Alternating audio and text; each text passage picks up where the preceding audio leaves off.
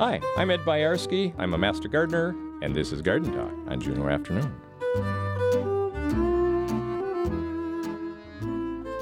So we've got weeds. We've got weeds everywhere. We're surrounded by weeds. I mean, there's at your feet is there's horsetail. There's parsley growing too from seed, and there's chickweed, and there's buttercups, fireweed, and the chickweed is tasty stuff for eating. I mean, it's mild and it's very high in vitamins, all that.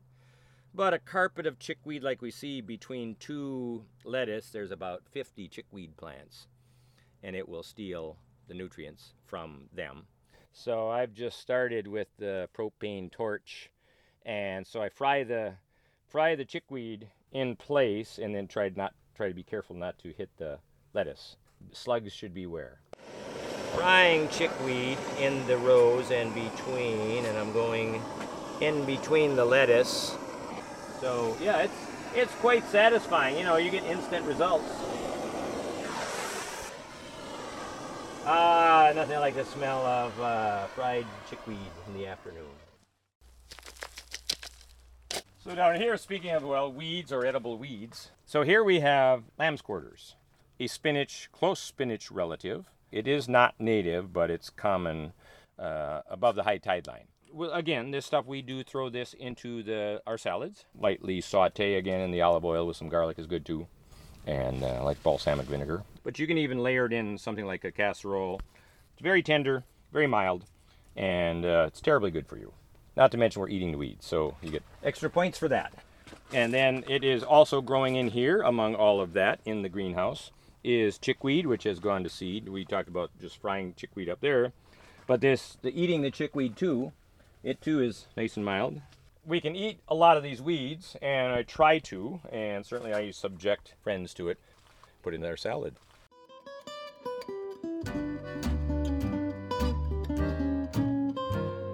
And so now, especially as we're looking at these, and you're seeing some of these cucumber leaves are rather lacy looking.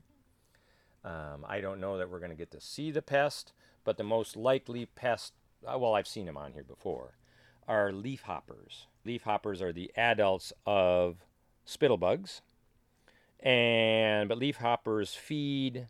They've got a sharp mouth part, punch holes in the leaves to suck the juices out when they are younger, like on the tips up here, and then gradually as the leaves grow larger, the holes grow larger.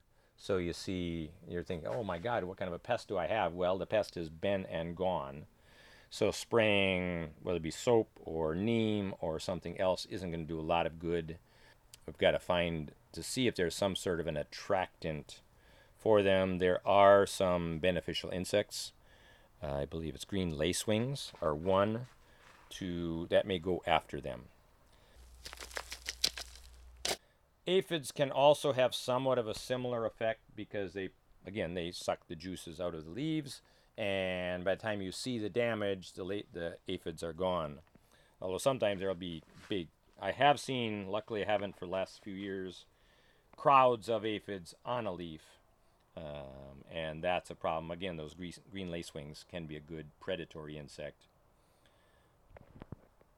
Ladybugs are okay, but again, the challenge is getting them here. Because shipping... usually they say 2 to 3 day air from the places that I have seen where I can order them from, and that makes them really spendy. So, it's a trade-off. Can you deal with a little bit of damage on the crop if it isn't too bad? Can you do some soap spray on them? And again, sometimes it may be easier to just remove the plants that are infested and start fresh with some new plants. And then while you are working on hopefully letting the beneficial insects eat the non-beneficial insects.